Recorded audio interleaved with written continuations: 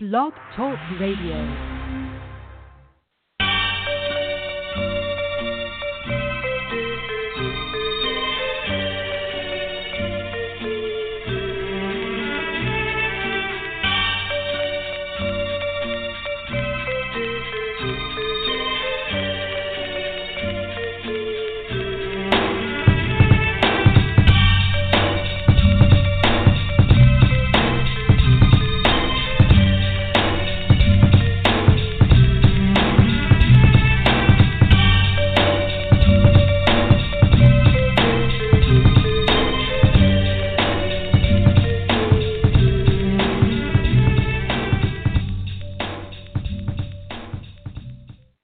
Hello, everyone. Welcome to Neil Thompson Speaks, where we talk to people who broke free of the corporate world shackles to start their own business. I'm your host, Neil Thompson, official corporate shackle breaker. You can find this podcast on my website, neilthompsonspeaks.com. You can also find it on iTunes or Stitcher. Please subscribe and share. Jeff Fleming is an attorney and a law school professor, but he's so much more than that. He's the founder of Fleming's Fundamentals of Law. For over 35 years, Fleming's has provided its legal exam writing workshops, substantive law reviews, bar reviews, tutorial services, and exam strategies and methods to law students attending every law school in the country. Basically, if you're a law student who needs an extra boost to pass the exams to become a lawyer, Fleming's has got you covered. I look forward to speaking with Jeff about his motivation to start Fleming's, his strategies for getting customers, and his biggest regret as a business owner. Let's get to him right now. Hi, Jeff. Welcome. Good afternoon, Neil. How are you? I'm doing great. Thank you. First question. So I mentioned in the intro that you're an attorney. What motivated you to become an attorney, and what type of law do you practice? When I was in college, many years ago, back in 1975 through 77, I interned at the public defender's office over a semester for credit, and that really exposed me to what I call the criminal defense side of criminal law. And so that motivated me to go to law school, and went to Western State in Fullerton back between the years 78 through 81, and then went into full-time criminal defense practice. So when I'm not acting as an educator, I still do a little criminal defense, and it motivated me because I want to make sure that the prosecution in the state proves their case, and also a lot of people who need defense work, especially people who are underprivileged. So that's the reason why I chose that profession. Oh, well, that's really noble of you. Well, I also mentioned in the intro that you are a law school professor. So when did that come about? Well, I was when I was in my second year of law school, which would have been about 1979, I started tutoring students because my grades were relatively decent, and I started really understanding the importance of teaching other students how to achieve success on their exams. When I got into my last year of law school, I was hired out of law school by a gentleman in the business named Brian Siegel, who was in the bar prep business back in the early 80s, I should say.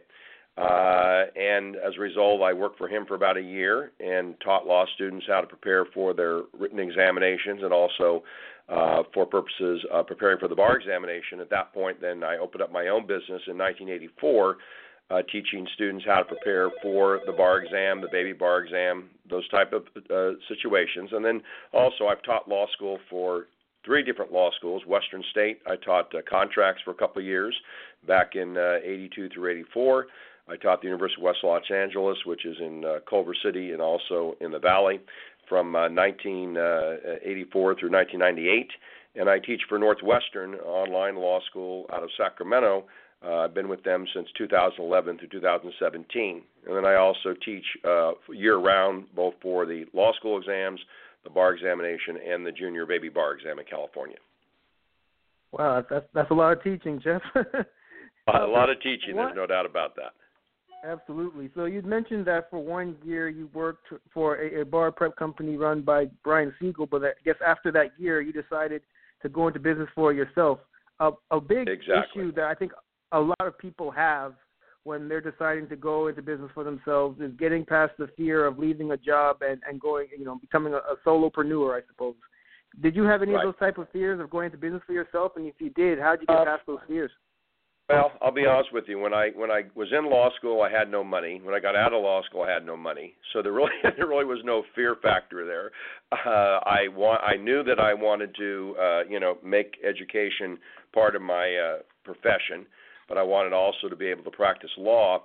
So I used the practicing of law when I practiced for 5 years, kind of as the financial foundation to go out on my own. So I was doing that, and then what I also did, I worked for Ford Aerospace for a couple of years, or my first couple of years, in their military parts, acquiring parts for military tanks, things like that. And then I did moonlighted on the side doing my business. So by the time I launched my business in '84, 2 years after I graduated from law school and passed the bar, I had a little bit of a foundation, but it's always a risk. But I can tell you honestly, having done this 35 years, it's the best thing I ever did, because it's nice to be your own boss.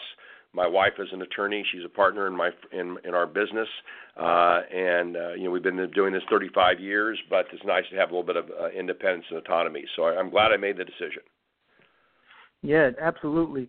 Something I know that at least now in terms of law schools, there's so many law schools and there's so many people going to law schools, and essentially a lot of people are graduating from law schools are not able to find jobs with firms. I think at least in previous years that was kind of the path. You graduate from law school and you get a job at a firm making six figures, and you work as an associate first and try to work your way to partner. But at least now in this day and age, it's so much more difficult to do that with this glut of law school graduates that are coming out of school.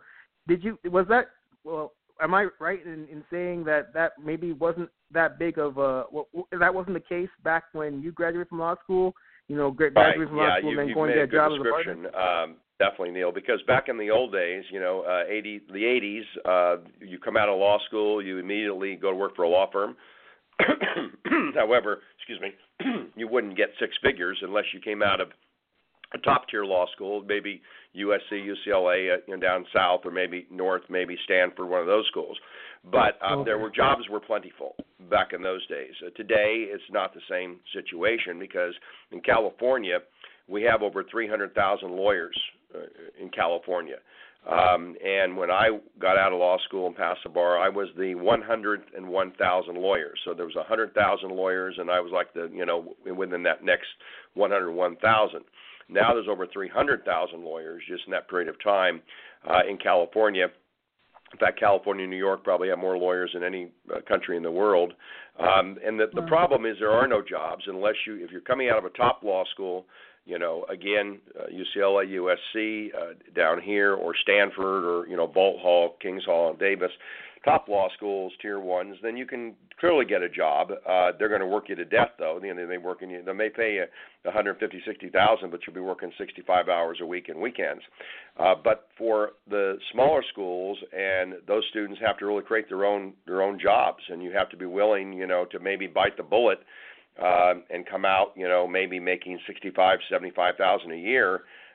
With the idea you're going to have to work hard, to build your practice up and or work for a firm. But also keep in mind there's great loans involved. So if the average debt now for an ABA student coming out of ABA school is $190,000. So if you have a debt of $190,000 and you're making $75,000 a year, it's a tough nut to crack. So that's kind of where the profession is as of today.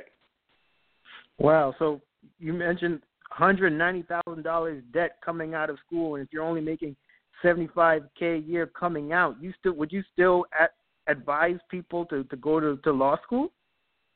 Well, I think you have to decide. You got to follow your dreams. One thing about the law is you can take your law degree and use it in a variety of professions. So if you're already you're older, like for example, students who go to night school, they may be doctors, they may be businessmen, CEOs. So having a law degree is only going to enhance your financial status in your field. If you're new and you're 23, 24 years old, you got nothing to lose. It's just you have to understand. And again, the law is cyclical, so it doesn't mean that in 5, 10 years that there may be more jobs. I know the job market has opened up the last 2 or 3 years much better than it was 4 or 5 years ago.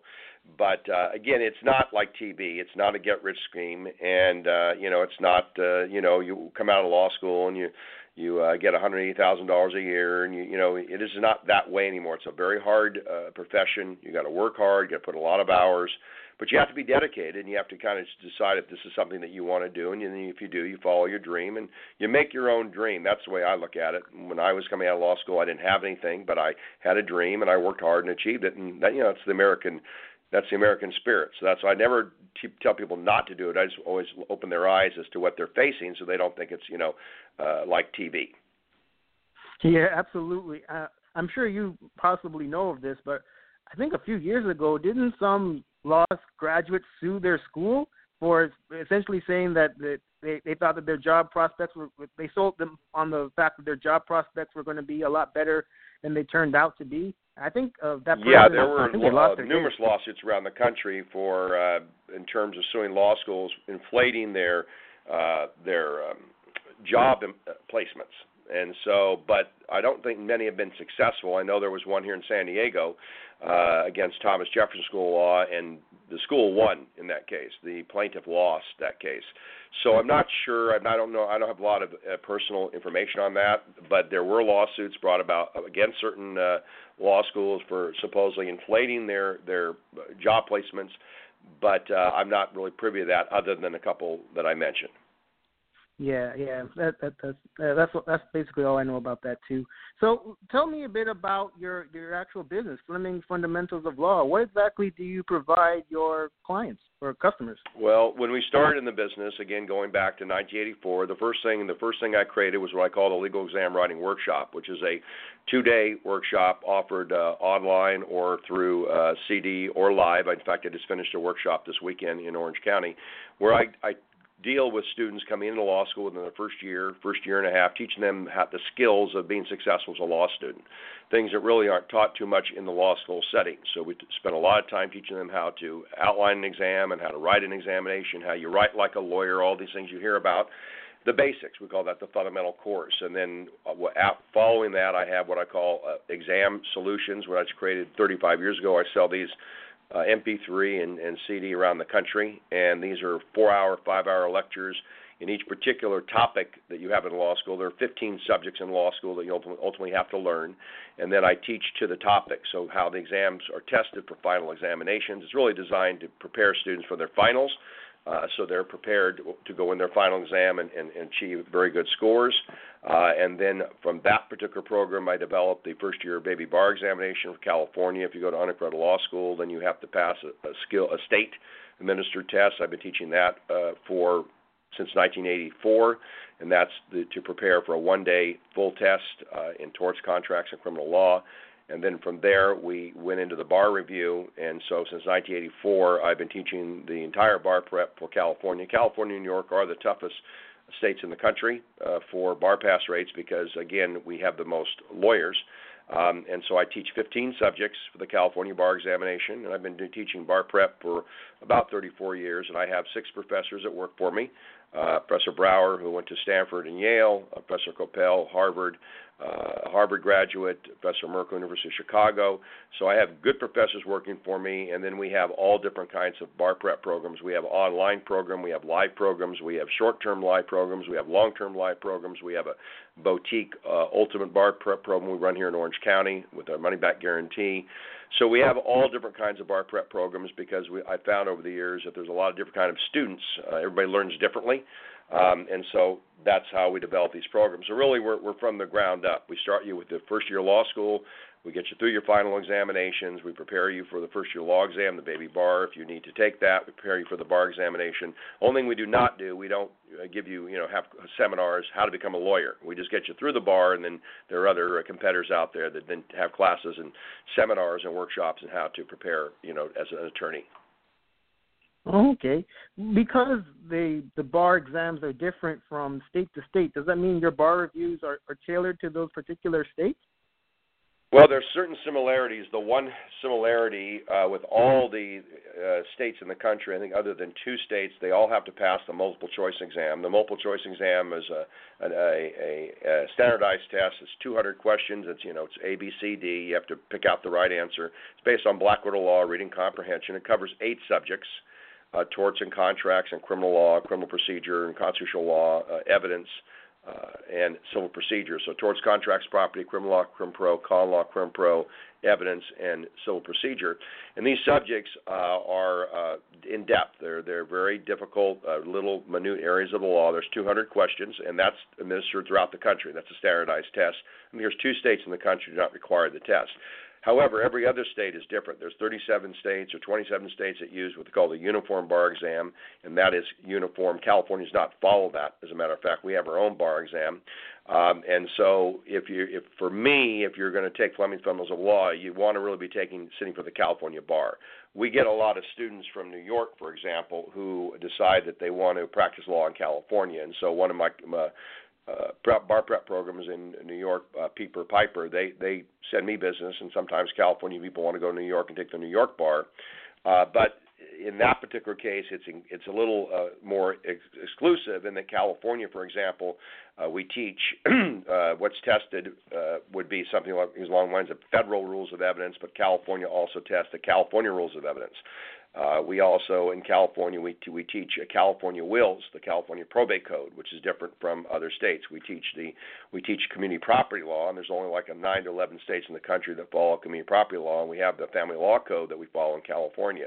We teach both federal civil procedure, and then they test not only federal civil procedure, but California civil procedure. So New York does the same thing. New York they'll test the federal rules and then the New York civil procedure. Really, it's required because if you practice in California, then you really need to know the California rules of civil procedure. If you're a civil lawyer, you need to know the California rules of evidence. If you're going to be a trial lawyer, you need to know, probate code for wills, a family law code for community property. So every state is different, but the only uniform aspect would be the multiple choice because that's consistent across the country. Same questions, same subject. So that's probably the only portion that's consistent. I see. So if someone wanted to engage, Fleming's Fundamentals of Law, and they come from another state, not New York, not California, really, it's the multi-state, that multiple choice exam is really what they're looking for, as opposed to the other part of the bar exam for their particular state. Right. Yeah, we do get people who just want to purchase the multiple choice portion of our class. We also have they're just changing the California bar. The California bar has been the same for 35 years, but the February bar exam finished last week. Then beginning in July 2017, our California bar exam is going to change dramatically. We're going from a 3-day bar exam to a 2-day bar exam beginning July 17, and the difference is all the way up to the last 35 years, the written portion of our bar exam was worth 65%, the multiple choice worth 35%. Now, beginning in July, it's 50% multiple choice, 50% written. And the other difference is California has always used what they call the 3-hour performance examination, which is a practicum. They give 2 3-hour exams, writing memorandums, closing arguments, summary judgment motions under time pressure. But the new bar exam is eliminating the 2 3-hour performances, and they're going to a 190-minute performance exam, which is going to be a much shorter version of the older version. The older versions would run about 40 pages, and you'd have about 3 hours to read the 40 pages and perform a task for the examiners. But the new performance exam is only going to be about 15 to 17 pages, and you only have 90 minutes. So the reason they're going to a 2-day bar is to save money. The bar estimates that they're going to save $1 million in fees by dropping from a 3-day bar to a 2-day bar. And most states in the country now go to a 2-day bar. When I was taking the bar exam back in the early 80s, it was 2.5 days. And then they moved it up to 3 days. And then after all these years, starting in July 17, they're going to a 2-day bar examination. Wow. Okay. Well, okay. That's good to know. One question I have also, just in terms of law school, you mentioned you went to Western State, and from what I know, that's a brick and mortar school. But you said you're also a law professor at Northwestern California University. You said it's an online program. What are the benefits or the pros and cons of doing a brick and mortar school as opposed to an online school? Well, there's major differences. I taught for Western State from 84 through 82 through 84. I taught University of West LA from 84 through 98. So I put in many years at a brick and mortar. The brick and mortar schools, of course, there's more requirements and, attendance and all those type of things, more discipline. We all teach the same thing, and we all have to learn the same subjects no matter where you go to school. If you go to UCLA or you go to a state-accredited school or an online school, an accredited law school, it doesn't make any difference. We all learn the same material. The difference is, of course, that the average demographics of an ABA student might be a lot younger. Okay, they might be in their mid-20s, maybe early 30s. Your online schools, most of the students are professionals, and they have a full-time job, and so they are essentially, doing night-type studying online. So the amount of time that you can put into the program is a lot different if you're a full-time student versus an online student. The difference, of course, is also that if you're an online student, you have to pass the baby bar exam, the first-year bar exam, to continue. So there's kind of an attrition rate, more of an attrition rate in the online law schools. The price is not even close to the same. The typical ABA price here in California for an ABA school is about $50,000 a year, not including living expenses, where an online law school like Northwestern and some of the other online law schools can vary anywhere between $4,000 a year up to about, I believe, $12,000-13,000. Concord is about $12,000-13,000 a year, so they're a lot cheaper. Now the downside is you have to be very disciplined because you're doing everything online. You're doing all your requirements at home. And when you're in a classroom and you have a professor who's, on top of you, the reality is there's more discipline in a brick and mortar than there is online. You have to be very motivated to take an online program, and you have to be very dedicated to the work. So it's a lot cheaper. There's a lot of advantages in terms of flexibility because you're not going back and forth to brick and mortar. It allows you to, handle your profession during the day and study at night. But the negative is, requires a lot more discipline, a lot more focus and dedication. Absolutely. Another issue that I think a lot of people who want to start their own businesses run against is finding clients. When you work for a company, typically you're not in charge, unless you're in sales, I suppose, you're not in charge with actually going out and finding the work. But when you work for yourself, that's pretty much, I'm sure, a lot of your time is spent finding clients. With your business, exactly. Yeah, that's the hard. Law. Well, you have to, again, when you get in your own business, you're not going to be working 40 hours a week. You're working 50, 60, 65, 70 hours a week. So when I got into business, what I had to do was travel all around California and give free lectures. So I started up in San Francisco, and I gave free lectures at Golden Gate, free lectures at the Santa Clara School of Law and McGeorge School of Law, and really did the circuit, so to speak. Went around, gave free lectures. Usually had, back in those days, we could entice them with a little pizza, and the students would come in at lunchtime, and I would sell myself. And then I would come to Southern California and hit all the schools down here as well. Loyola, Southwestern, Whittier, all the schools, Thomas Jefferson, University of San Diego, where you just basically put yourself out there and spend a lot of money trying to create a business. And then we have a good reputation because we work hard, and so you have to give something back in order to get the students. So I've been doing that for 35 years, and I just came off the circuit here about 3 weeks ago where I gave a free lecture, one day at one school in San Diego, then the next day another free lecture at another school. Then I went out to Los Angeles, gave a free lecture there. You have to do that because every year you get a new crop of students, and they don't know, Fleming's fundamentals from any other competitor.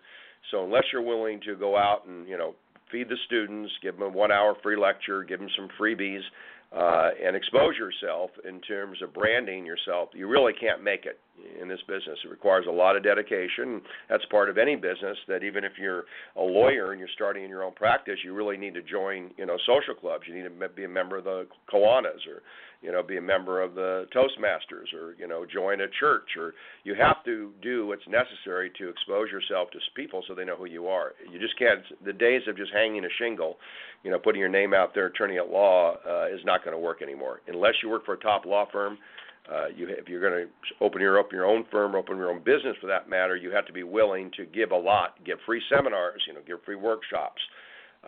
And they do this to this day. You'll see on the newspaper, for example, living trust seminars or probate seminars where these lawyers will, offer free lunch at a cafe, and they'll bring people in and they'll sell their goods, and then they'll give lunch and things like that. And everybody does that. That's part of the business. You have to give something to get something back. Oh, yeah, absolutely. You know, one thing I just thought of, so you mentioned obviously that you went to Western State, you taught there for a while, and then you teach at an online school. What was my question? It just slipped me. I'm going to remember it. I'm sure I'm going to remember it now. Yes. So okay, no problem. You said yes. So you mentioned that the big difference in cost between a brick and mortar school and an online school. Even the brick and mortar schools, we're paying a whole lot of money. Those students come to you for help for passing their exams. You'd think, paying all that money that they wouldn't need to. Well, the thing is, it depends what law school you go to. Okay, if you go to a top tier law school like UCLA or USC, they're probably not going to need my classes. These students tend to be very young, mid-20s. They work, they don't work. Most of them, they're full-time students. They score very well on aptitude tests. In other words, to get in one of those schools, you have to do very well on the LSAT. So you normally do pretty well on these standardized tests. The people that work with myself and my competitors are normally people who maybe don't go to a top online law school or a top law school. They might go to a second-tier law school or third-tier law school, ABA. Their skills are not as proficient. California's a little unique because we have ABA schools, we have state-accredited schools, we have online law schools, we have correspondence schools. You can even have what they call law office management, where you can work with a lawyer and not even go to school. As long as you do the work and monitored by the state bar, pass the first-year law examination, you can do it that way. So the reason why you have all different kinds of schools and you have all different kinds of students, and that's those type of students who need more help are the ones who seek out myself and my competitors to get them through law school and assist them in their studies.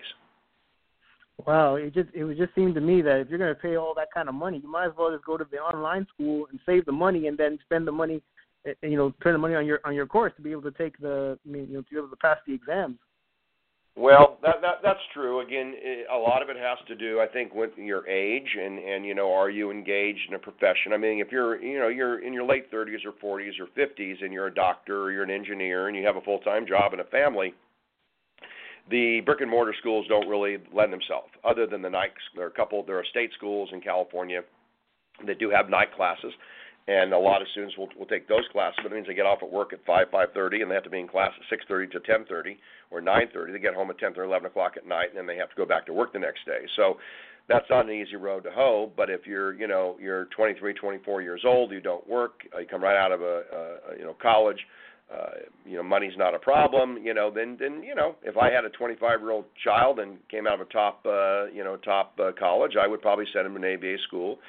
And because again, you'll be out of law school at 27, around that time, and you can go out and make some money. So I think really the demographics are much different if they were to do a study, and they have. If they look at the typical, demographic of a full-time ABA student, they're going to be look different than a full-time student at a state-accredited school or a full-time student online or correspondence. They're all going to be different. Their ages are different. Their backgrounds are different. Their vocations are different. So that's what makes California unique is that there's 5-6 different ways you can become an attorney, where in many states the only way you can do it is through one school. I think, for example, it's Minnesota or Wisconsin, they only have one ABA school in the state. So you have to go to that school. They don't have the variety that California has. We're very unique in that manner.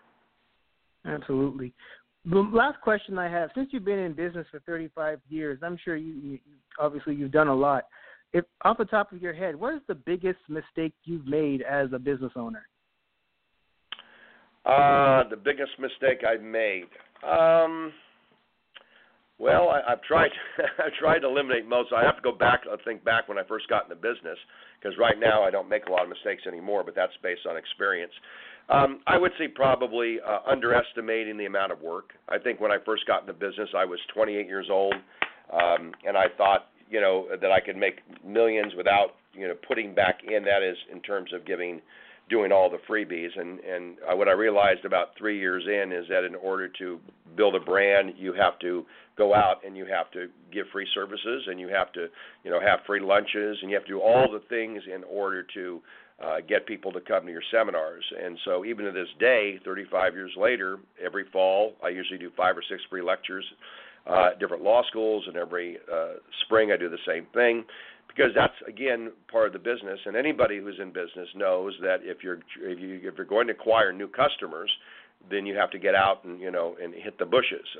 This is a little different than some business where you can do a lot of marketing online. And of course, we have online, and we have we have a full staff that does all the things that we need to do online with Google and all that. But because I have a lot of competitors in the business, it's important that I get out and people see who I am. So I think it's maybe underestimating the amount of work that was required, because as I said before, I usually put in around at least 60 hours a week, and I've been doing this 35 years. But I learned probably about 5 years in that to be successful, it doesn't come easy, and you really need to put in the time and effort. And that's probably, as a young buck, that's probably what I'd look back and it's probably underestimated. It only took me about 3 or 4 years to realize that it's hard work that pays off. Okay, sounds good. This has all been great, Jeff. Thanks so much for calling in. How can people get in touch with you and Fleming from All they have Fundamentals of Law? to do is they can go online and Google Fleming's Fundamentals of Law. That's FLEMINGS, Fundamentals of Law. Or they can go ahead and email us at lawprepare.com, or actually info. I'll put INFO, info@FFOL.com. info@ffl.com, or visit our website at lawprepare.com. So, and our number is 949-770-7030, and our 800 number in California is 1-800-LAWXAM, 1-800-LAWXAM. Well, you heard it here, folks. If you need to get in touch with Fleming Fundamentals of Law, if you're a law student and you really need that extra push to get past all the exams you need to become a lawyer, info@FLOL.com. You can also get to the website at lawprepare.com. Yeah. Yes, FFOL.com and lawprepare.com. Again, Jeff, thanks so much for calling in. This has been an education. Thank you, Neil. Have a great day. Enjoyed it. All right. Well, everybody, that marks the end of another episode of Neil Thompson Speaks. To learn more about me and Neil Thompson Speaks, please visit NeilThompsonSpeaks.com, NeilThompsonSpeaks.com. You could also find me on Facebook, Twitter, and YouTube. There are links from my website to those social media platforms, and there's also a link to this podcast from my website as well. Until next time, please, take care.